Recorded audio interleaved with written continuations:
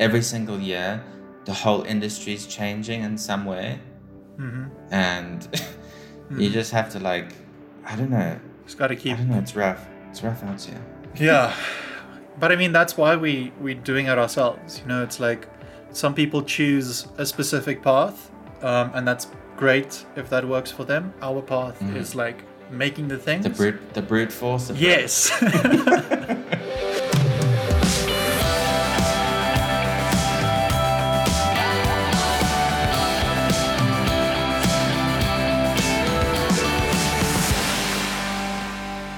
Hi, I'm Yaku.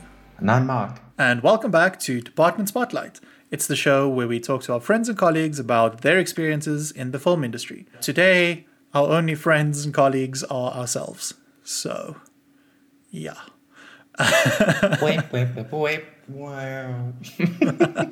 And since it's the end of the year and it's only us, we thought that it might be cool to do a sort of year in review of what we learned on YouTube and making films and touching a bit on freelancing. So without any further ado, let's get into it. Cool. Okay, so Mark, let's talk about this year. It's been busy. It's been a year, yeah. It's been a whole year. Okay, so I mean, let's list off the things that we did this year. We did this podcast. We did... we released 12 movies, short films. We released behind the scenes for most of those movies. We did editing breakdowns. We did writing breakdowns. We had a couple of shows that died. Rip. And died from... Rip between the setups. Yeah, shame.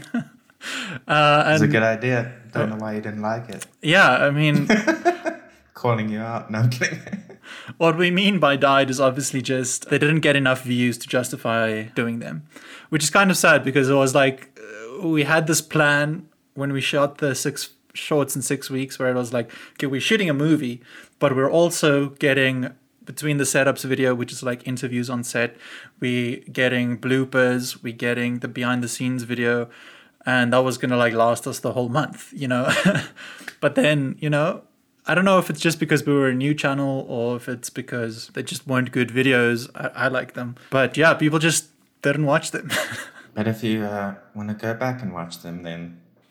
Yeah, go do that. Speaking of like things dying and whatever, how has it changed our content?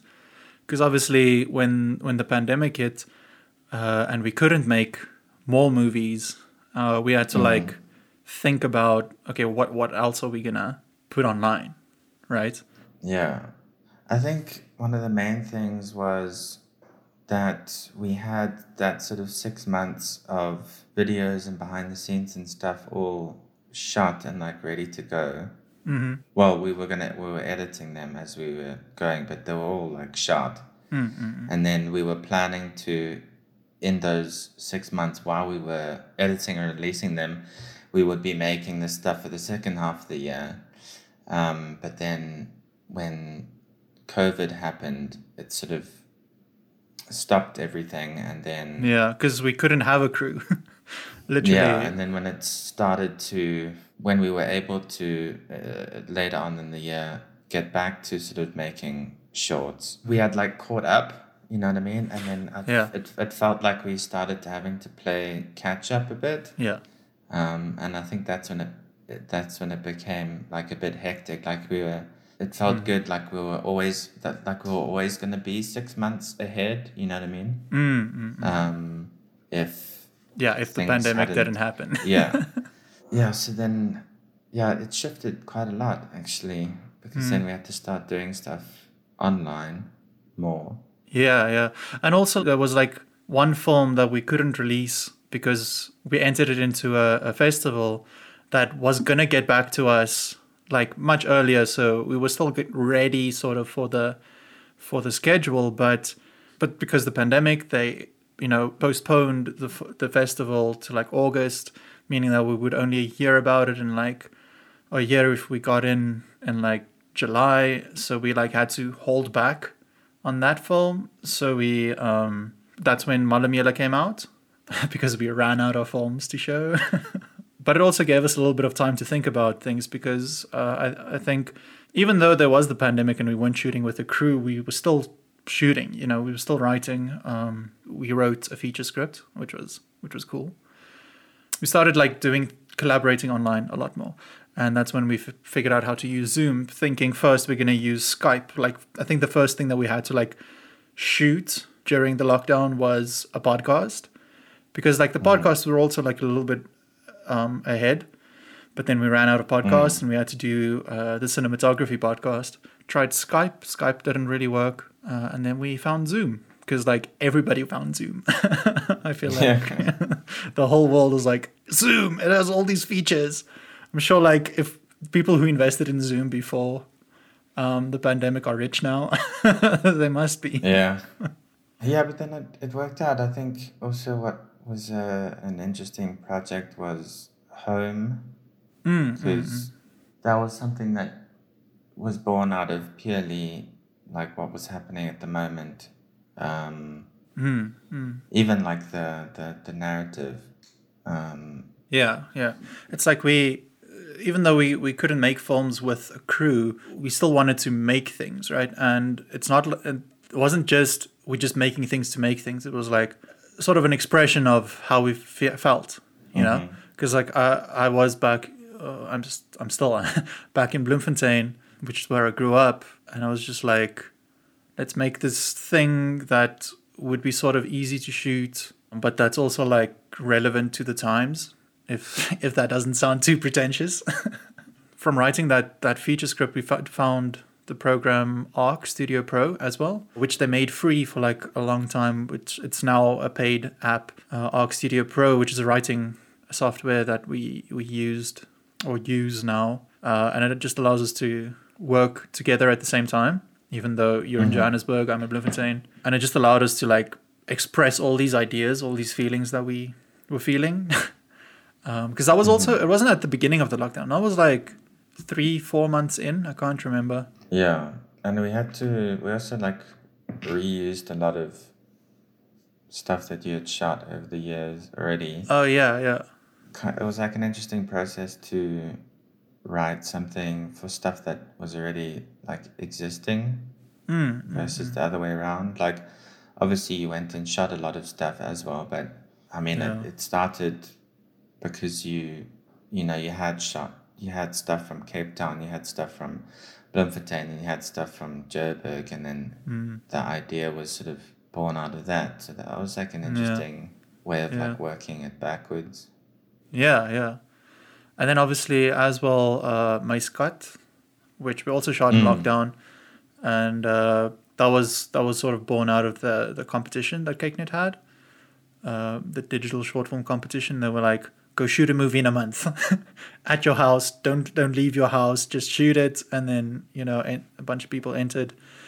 And I'm pretty proud of that one. We wrote it also just online, thinking about what I had, because obviously I had the camera and stuff and sound equipment or whatever that we needed.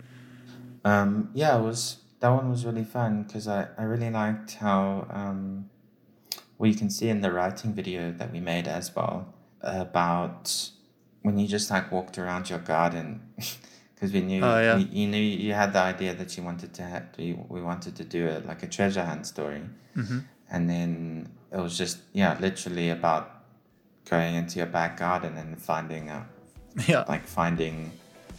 route, like story beats and a route, and then everything sort of formed really organically.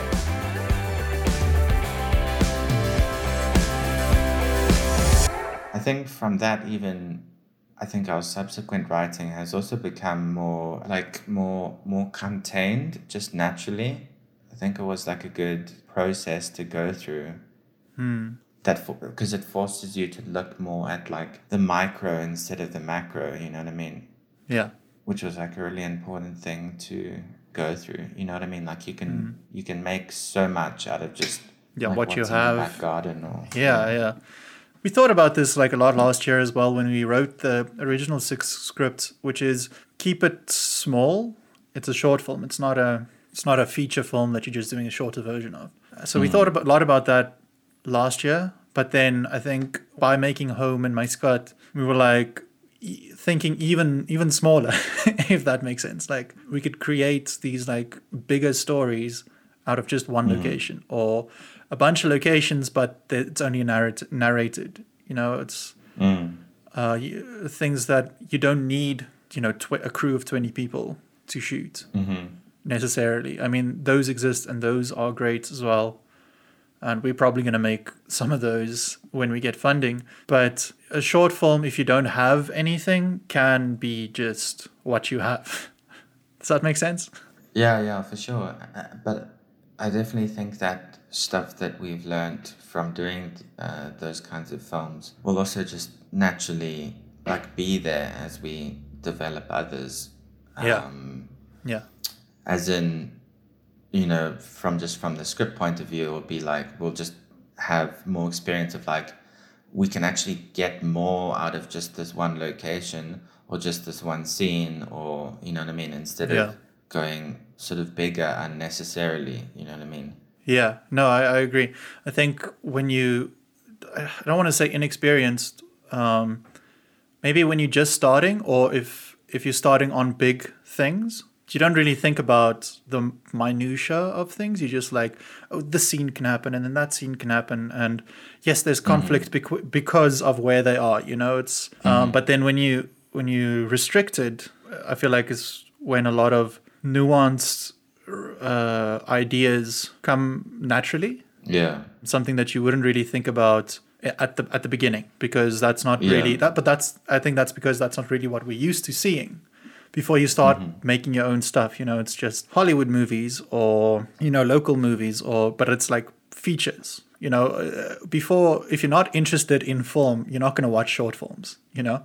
And there aren't a lot of platforms, I think, that are like, oh yeah, here's the thing, watch the short film. It's just as much fun as a feature.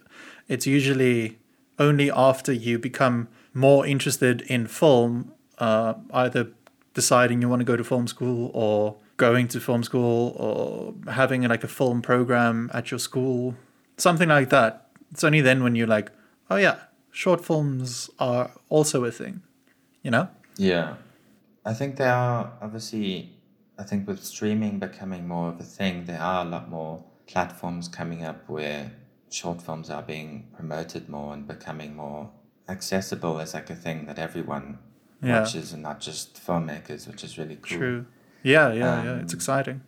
And it's like, I mean, we can name a few. We could name, just in South Africa, there's two that recently popped up, which is SUP, which is starting up in like mid-December. And then there's Cinemagic, which started up in July, which for South Africans is pretty cool because they're cheap. Some of them don't require data. Telkom, which is a phone company, is also starting one up. So I think you're right. Yeah, there's a lot of opportunity.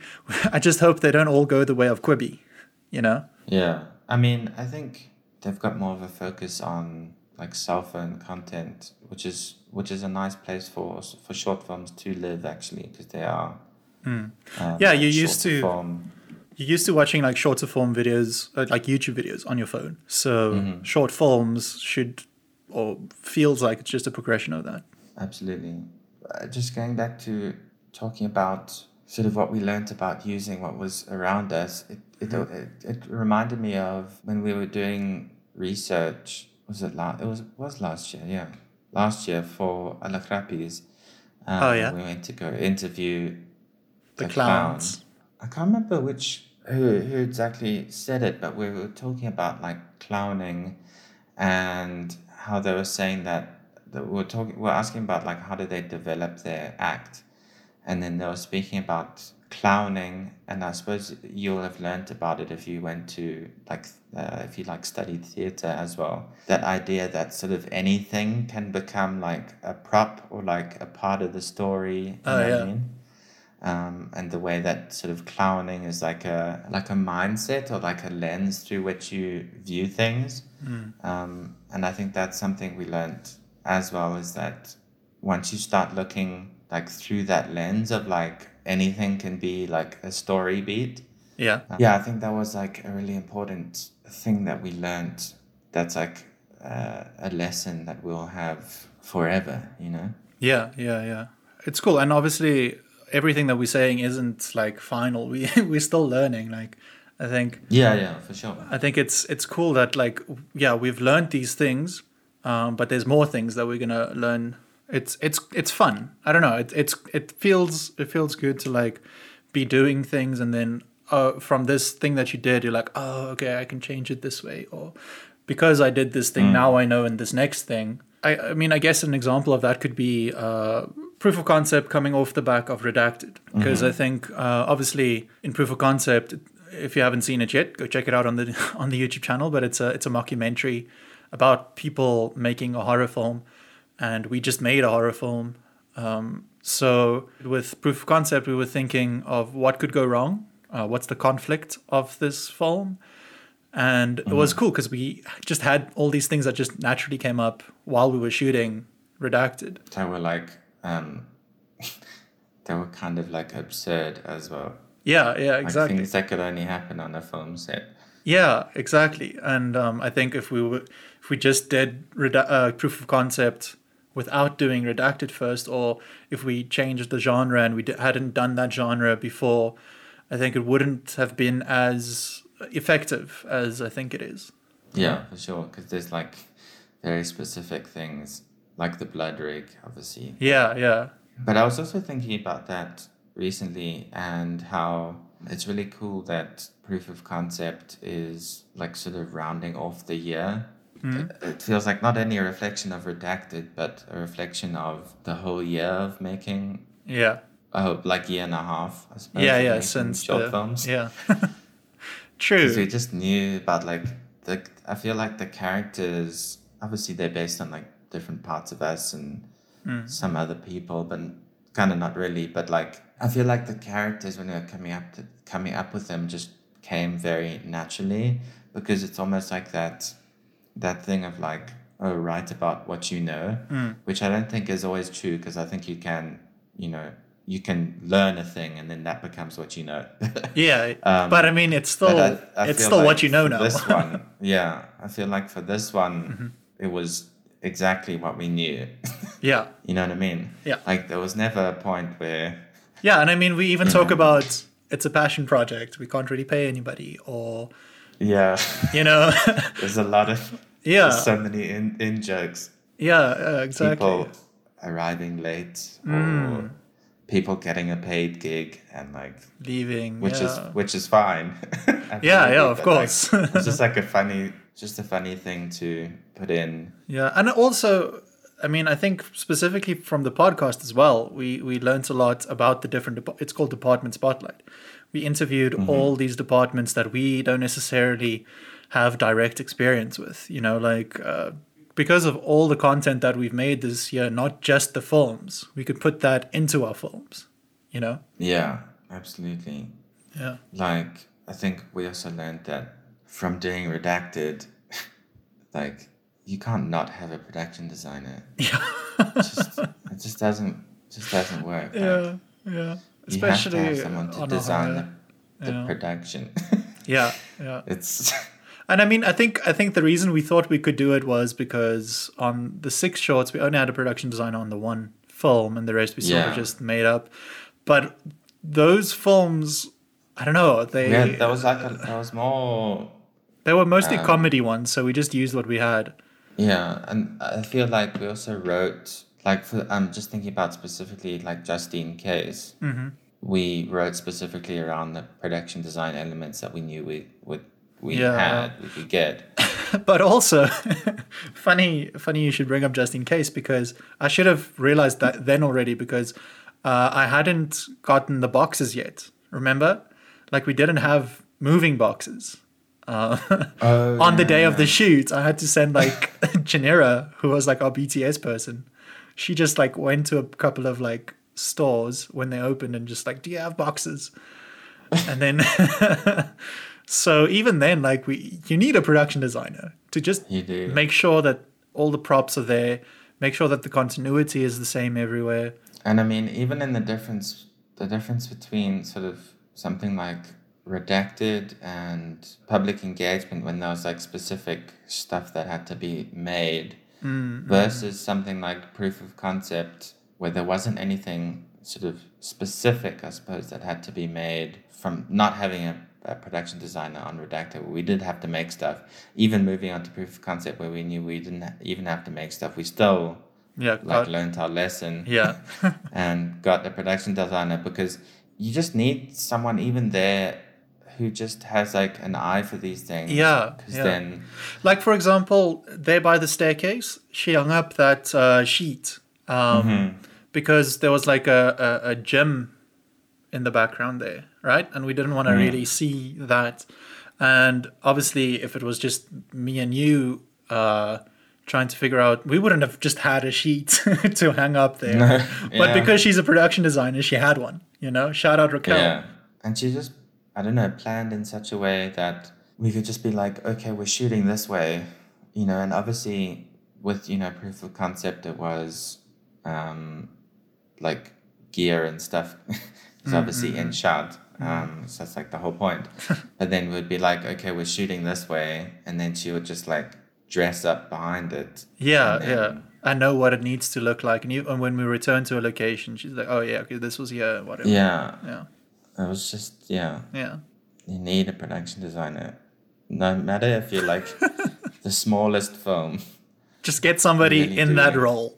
I mean, even if you are doing it yourself, know how much sort of time or like, I suppose like mental capacity you have to sort of dedicate to it. You know what I mean? Just don't think that it's something that's gonna like come together.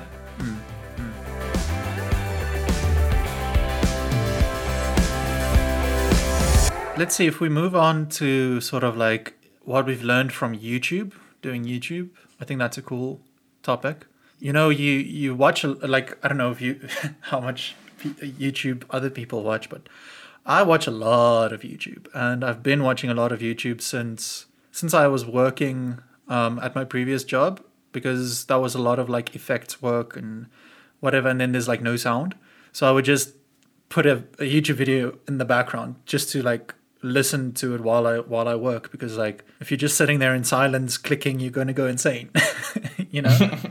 Obviously when you're like editing, you can't put a YouTube video in because you need to hear what the people are saying. But when you're like doing effects work and stuff, anyways, so I've been watching like a lot of YouTube. It's sort of embarrassing how much YouTube I watch. I probably have like 4 or 5 hours a day on YouTube, just in general. And it's gotten more since lockdown, obviously. But what I'm getting at is you watch these channels and you think like, and they're like, yeah, you just got to be consistent and then you'll grow and this and that. And so we were like thinking, okay, we're just going to be super consistent. We're going to have a video every Tuesday and every Friday and a new short film on the first Friday of every month. And we'll just get subscribers.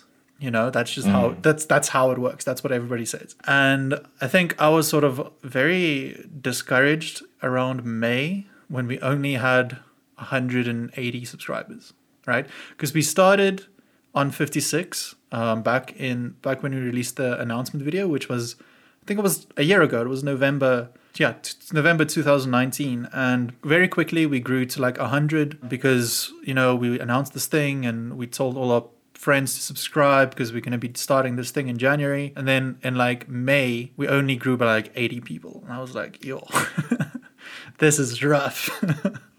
Yeah. Because by that point, we'd already released like 50 videos. So it was pretty difficult back then. And then we had that video that was generating a lot of interest, which was Avid versus Premiere. And it was one of our podcast extracts. We were just talking about it during our editing podcast. So it wasn't really like there was no B-roll.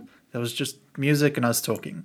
So I was always sort of like embarrassed about that video, but it was the only thing that was like generating subscribers and interest and views. Yeah, I mean, I don't think you'd be embarrassed about it if it didn't get like as much attention as it did. Yeah, I think exactly. What the amount of views it was getting sort of shifted it away from just being like a conversation to being like this educational, super educational thing that had to like serve a purpose, as opposed to like us just talking about our experiences with like editing programs. like our very like specific. Yeah, which is what it was intended to be. Experience, you know, yeah, just what it was intended to be, and then it just became this like whole other thing where it was supposed to be like the like. Yeah, it was number one. Our definitive. Dude, if you search Avid versus Premiere, it was number one on YouTube. It was not like, you know, number 4, number 5. It was like the first thing that people would see when they search for that. So it's insane. So it's exactly what you're saying. I think that's why I was embarrassed about it, because we were putting all this effort into our other videos, like the films and the behind the scenes, blah, blah, blah. But then the podcast video extract was just a conversation. And then all the comments were like, okay, but you didn't talk about this, and you didn't talk about that, and this, and so it's like, yeah, because we didn't plan on talking about that. Exactly. Podcast. But then we refreshed that video, right? I remember asking you, Mark, it was like, okay, let's do this, and you were like, you're insane. Dude, because, I don't know how you did that. Because obviously we needed to not only use the programs, but learn them as well, right? I mean, I had experience on all of them.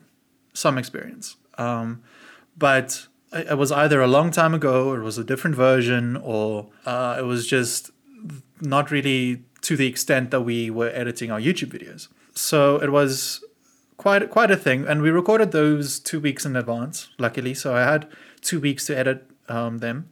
Like I'm not even talking about the comparison video. I'm talking about On the Page, which is the series that I used to compare apples to apples, you know, because it's a series about the same sort of topic, which was writing, and it had like its own same style. Yeah, style, editing language. So it would be like easy to know that, okay, in this section, this is what I do. In this section, this is what I do. And then I can compare. In Premiere, I do it like this. In DaVinci, I do it like this. In Avid and Final Cut, do it that way. And then I could compare them. So that was like the plan. But like when we released the comparison video, that's when the channel really started taking off. We gained a lot of subscribers, a lot of views. And then after that, we were like, okay, we're still going to keep doing what we're doing, which is a film and the podcast and the behind the scenes videos and the editing videos, the writing videos. We're still going to be doing those, but every now and then we'll sprinkle in a special video, right? Like that. And those special videos, I think, are the ones that are catching people's attention, and those are the ones that are getting us subscribers, because people can now go back and be like, oh, they edited all these videos, let me go watch how they edit these videos, or oh, they made films, let me go watch their films. Yeah, and I think that ties back into what we were saying about in our Q&A video, I think it was, that we just did. Go watch that if you haven't. Where we talk about sort of making stuff related to the subject that you're in, to your channel. Like obviously if we had made a... what was your funny comparison video? Applesauce versus banana sauce. Applesauce versus banana sauce. Like if we released that on the film, on a filmmaking channel, then that applesauce versus banana sauce video itself would have probably done well, but then no one would have gone and subscribed to potentially subscribe or check out the other videos that we had made, because they aren't interested in the same thing. But you know yeah. And just as like an example, when we filmed, you can see in that video, the Q&A video, that when we filmed it, we had 513 subscribers. We filmed that a week ago, and today we've got 550 subscribers, you know. So it's like all these special videos that we're doing are speeding up the growth of the channel, right? Which is then gonna lead to us eventually having our audience who watches our videos, and not just new people coming to watch the comparison videos. You know what I mean? Yeah. So like the film we just released, besides for Both for Karen, which obviously was on a playlist and that's why it got so many views. But besides for that film, it's the one, it got to number 1 or to 350 views the quickest. And it just keeps going, you know? So what I think you should do as a YouTube creator is make a lot of videos that will bring people to your channel, but don't only do those videos. Do videos that you want to be doing, which is sort of what Sarah Dietschy has always been talking about, one for them, one for me, which I think is very true. Like you do a video that's going to bring people to your channel, but then make sure that you have other videos that's going to keep them there, you know? So yeah, I'm going to say that from my experience, I don't think consistency is the number one factor when it comes to YouTube or growing YouTube fast. I think it's more making the content that people want to watch. Yeah, for sure.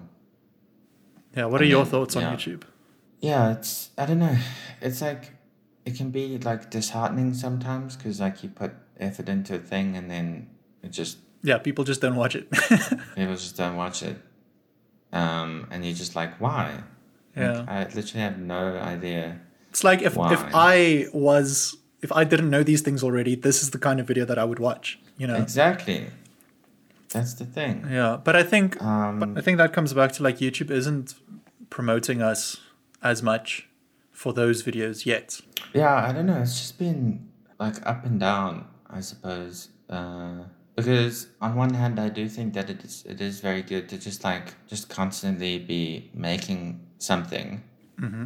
I think that is one of the beneficial things just for yourself. You spoke about consistency, and yeah, it I think it is getting it does get a bit much sometimes. But I think one good thing is just doing it because you have to do it. Trains that sort of thing that I was speaking about in the acting podcast, which is like creativity being a muscle. Like you just keep on, just like do it because you just have to do it, and like you may not enjoy doing it at that moment, and the next day you may, but I think it's just about like training yourself into doing that thing, and like I suppose you'll figure it out if you really don't like doing it. There are times, I suppose, probably for both of us, where we've been like, ugh, I don't feel like doing this. I don't like doing this. Yeah. But I don't know, like I always, not justify it to myself, I always come back to that realization of just like, you are a person who makes things through video. You do that thing. Yeah. So why are you not doing that thing? You know what I mean? Yeah. And I suppose if you can't find that thing, then perhaps do something else.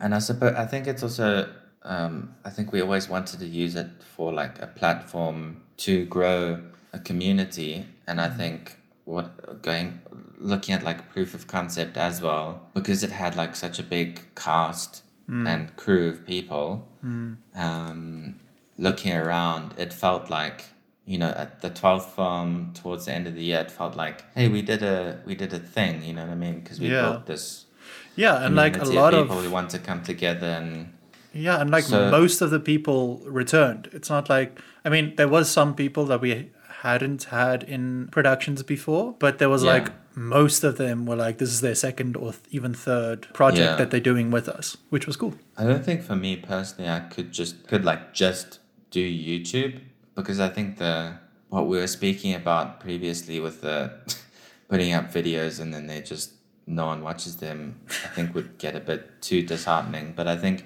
if you're using it to supplement that other thing that you like doing, for example, like cooking channels or other filmmaking channels, you know what I mean? Like you're not just making videos to like get views or something. They like serve another purpose of that thing that you enjoy doing. I think that's like a big pro. Yeah, benefit. Yeah. But yeah, I don't know, it's rough. It's up and down. I think it's a lot better now because... Yeah, we're consistently gaining views sort of like and subscribers. Hitting a stride and... Yeah. And then I suppose it'll get rough again when the stride dies down and then...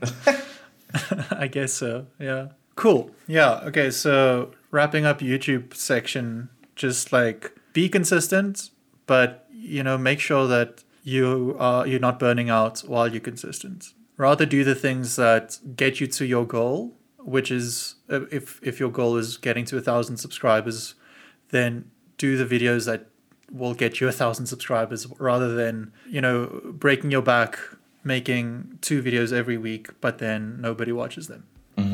Yeah, I think always make sure that you're supplementing the thing that you like doing. Yes, exactly.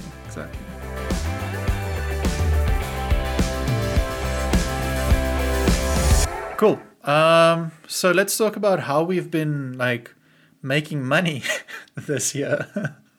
How have we funded all these films? How have we been able financially and like with our schedules, how have we been able to afford to do YouTube to the degree that we've been doing it? So what we've been doing is we've been freelancing for a while now. But the freelancing work is more sort of like promotional work, commercial work, editing, things for other people. And while those things pay the bills and while they, they're not like the worst thing to create, sometimes you want to make things for yourself, right? And I think that's what we've been doing. Well, I think it's also making things for yourself, but also keeping the goal in mind of like... Oh, yeah, like the career goal. We want like the things that we like doing, like the films, to become the thing that we do for money. You know what I mean? Yes, exactly. But you can't just jump off, start doing that straight away, because it just, I don't know, it just doesn't work that way. Exactly like we said in Proof of Concept. It's not like any other field yeah. in the entire world that works that way. Literally. Everywhere else, you could just go study it and then immediately have a job, And then you go do that thing and it's related to the thing and then... Yeah, and it's the exact position that you want. Maybe not the exact position, but like in a couple of years, you're like there. You're like the manager of the accounting firm. I don't know. Or you could just like go and be an accountant after you studied accounting. Maybe start as a junior accountant, but then you're an accountant, Whereas in the film industry, it's like, oh, you studied film, but it's sort of some in this industry, some people are like, oh, you studied film. Well, we didn't study film, so we're gonna give the opportunities to the people who also didn't study film, Yeah. So in this industry, it's really about who you know and on what set you can get on. It's like people are not posting in the newspaper like production designer needed or director wanted. It's like you need to. Also, there's 1,000,001 ways to get into film. Yeah. And it feels like every single year there's 1,000,000 more, and every single year the whole industry is changing in some way. Mm-hmm. And you just have to like, I don't know. Just got to keep. I don't know. It's rough. It's rough out here. Yeah. But I mean, that's why we're doing it ourselves. It's like some people choose a specific path, and that's great if that works for them. Our path is like making the things. The brute force of yes. Exactly. Making the things, figuring out how to do it, finding people to do it with us, and then just keep going. And I think it's already sort of paying off. I can't really talk about how it's paying off because nothing's confirmed yet and nothing is official yet. So, but it is sort of like working in some ways. We just need to keep our heads high, keep doing what we're doing. And like Mark said, keep the goal in mind. I think freelancing is great for paying the bills, and it could also be in a fulfilling job where you make things that other people post, and if it's stuff that you believe in, then it's like, cool, yeah, I'll tell my friends I made that thing. But obviously our goal is to do feature films and series and do narrative work. So while I do enjoy doing promotional work, I think there's a lot of other things that I would like to be doing. So yeah, from working with lots of people this year and doing other freelance work, we sort of formalized ourselves into a company. But I think where we've got sort of other projects on the go, but we as a sort of company right now, we sort of freelance together. But I suppose just finishing off here, we just wanted to maybe give some our learnings on freelancing as well and various questions. So what do you want to start with? How did you find your first clients? Because I mean, I think, okay, so there's two things, right? Either you decide I'm just going to go freelance, or you try something else. You try working for a place and then you decide, okay, now I'm going freelance. Or you working in a certain industry and then you decide, okay, now I'm going to go freelance in that other industry. So I think it's always scary. That doesn't matter which route you take to start freelancing. I think it's scary thinking like, how am I going to find my first clients? So how did you find your first clients? I don't know, it's crazy. I think that there's a sort of overlap between freelancing in general, not just film, and just the film industry, where it's a lot to do with networking. Like I didn't find any of the people who I do work for through, putting myself out there as with a CV and, Yeah. making, like a profile for myself, and people were like emailing me. No, I found out people because I just like got a WhatsApp from you or someone else being like, hey, I know this person who wants this done. And then you do that thing, and then that person recommends you to other people, and then you just sort of work like a network that way, which is really funny because it always find like the film industry and freelancing to be, it's sort of counterintuitive to what you learn in film school, where they teach you to, oh, you have to sort of, promote yourself. And it's like, yeah, you do have to promote yourself, but like that comes a little bit later, actually. The sort of first steps is just like building it, like the network first, that sort of starts to grow naturally. And then you start making that name for yourself that you can then build some sort of like, I don't know, brand around, like we have. I didn't find that the sort of clients came from, making an online presence and then, the emails started flooding in or something. It doesn't really work that way. It starts from a more like grassroots sort of word of mouth approach, starting small, and then that person refers you to another person, or you have got like other editing friends, or it doesn't have to be editing, it could be like associated to your field, and then they'll recommend you for the thing, and or you're busy right now, and then like for recently, for example, someone approached me for editing work, but I was like super busy, and then I passed the details on to someone else, and I think they were busy and they passed it on to someone else. But you see what I mean? Like it's I think that's how it works more organically than, I think making the sort of presence and sort of profile and brand for yourself actually comes a little bit later than doing just from the ground up word of mouth stuff first, which no one really speaks about. Yeah. Everyone. Yeah, exactly. Like for me, when I did go freelancing, there was like a good 4 months where I didn't have any any work, right? And I knew that was probably going to be the case, so I had like a little bit of a safety net there. But it turned out that the first client that I had was somebody who had also worked at the same place that I worked and now worked for a different company. And then because they knew me, or because this guy knew me, he could recommend me to his boss. And then that was the first sort of client that I had, and I did like a couple of things with them. And then the next client, again, somebody that I knew was working with a person, and exactly like you said, Mark, they got too busy, so they passed that person over to me. So much work came from that as well. I got too busy, so that's where I got you involved as well. So I think it's exactly what you're saying. Like as a freelancer, word of mouth, or like just knowing people, networking, it's the best way to start. Mm-hmm. Which is also difficult and intimidating because it's like, yeah, you just need to know people.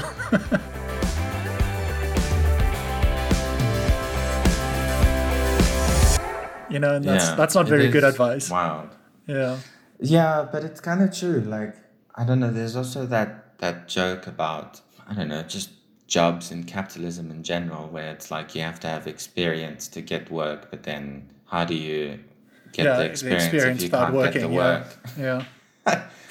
I don't know. It's a wild world, because there isn't like there isn't sort of a natural, I suppose this goes back to what I was speaking about as well. Just getting into the film industry is like, there isn't just like a one entry point, you know what I mean? You think that there's someone just going to be there at a door that says film industry on it, and then like open it for you and be like, welcome in, and you walk in. Yeah. And in that room is standing every single other person. Yeah. I think a lot of people, I think a lot of people do sort of accept that they're going to have to start as a PA, and they're willing to start as a PA, but it's like, how do you get there? And like you said, it's just, I think maybe even you should try, if somebody's shooting a student film or a short film, you should just volunteer to do it for free. Then you meet people there, and then you're like, okay, listen, on the next thing that you're doing, I'll do another thing for free. Eventually you start charging. Yeah, for sure. So then, speaking about charging people, how do you choose your rate? Well, if you're me, then what you do is you undervalue your time, and then you're like, what's happening? And then you ask Yaku, who's been doing it for a while, how much he charges for his time, and then he tells you, and then you're like, okay, cool. No, which I think, I mean, I say it as a joke, but I think it's a sort of a good learning point is, and also, I suppose, touches on one of the other questions that we do have here. So we can answer them sort of two in one, as I wrote here, is freelancing lonely work for exactly this reason, is because people think that if you're freelancing, you're like doing it alone, which is not true at all. And I think that if you are trying to figure out how much to charge for your time, find someone who's doing a similar thing and ask them how much they're charging for their time, and then work that according to how much experience they have versus you. You know what I mean? Definitely. And if you have the, you know what I mean? Yeah, if you have So the I think skills that and stuff as well. Yeah. It doesn't have to be lonely work. You don't have to figure it out alone. That's how it worked for me. How did you find out how much to charge? So the first sort of freelance, okay, this was like even before I went freelance, when I was still studying, the first sort of freelance thing that I did was at AFTA in third year, and it was for a on-set sound recordist. So I was lucky enough to like ask the lecturer, just be like, okay, so what do you think I should charge? And then he could be like, okay, well, you've got this experience, blah, blah, blah. I think I found somebody, like an experienced person, who told me that for editing they make this much an hour or this much a day or this much a week. That's exactly what you said. And then I just sort of started as doing things for like way under that, and then just every job increasing it a little bit until I was at the same level as what they were, because I could tell these people like, okay, look, I'm cheaper because I don't have as much experience, but look, this is the thing that I did for this other person, so it still looks good, you know, so pay me this much. And then I just kept doing that until I had the amount that I was happy with. And it's also, I think, an important thing is not to undercharge for too long. I think, Mark, you suffered from this for a while, because you were like, oh, but I charged this much on that job, so I should charge the same, you know, which which I think you should increase until you're at the level that you're happy with. Like, I think with the arts people, I mean, there's like a stereotype about it. People like try to negotiate with you, or they're like, oh, but you're only pointing a camera, and it's like, no, but I also spent all these years learning to point that camera. So I think when you value yourself, other people value you as well. Does that make sense? Like if you know that this product that I'm delivering is worth this much, then charge that much. But then obviously don't overcharge. I think overcharging is the biggest mistake you can make, especially in the beginning. But if you are making a video, a promotional video, and it's sort of easy to compare promotional videos. So you can like be like, I'm making something that's at the same quality as this other person, or better, or maybe not quite there yet, and then you charge according to that. Because I think undervaluing yourself is just going to put you in a trap, because then you're with this client, and this client's going to tell their friends, yeah, I worked with this guy, he's really good and he's cheap. So then they go to you and you're like, okay, what's your budget? And they're like, okay, we know he's cheap, so we're not going to offer that much, when they might have the money if you charge more. So I think you should know what you're worth. You should know why you're worth that much, and you should charge it. And if it's something that you really want to do, and you know that these people genuinely don't have the budget for that, then you negotiate and you go drop your price.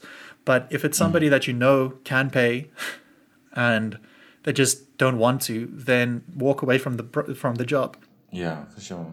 I was just thinking, now we're mentioning all this sort of advice and stuff you've learned, is that if you are a lecturer at a film school, please teach this. Yes, please. Please teach this. Please. It was so wild when I graduated and then I got into this world and just hadn't been taught about it at all. Yeah.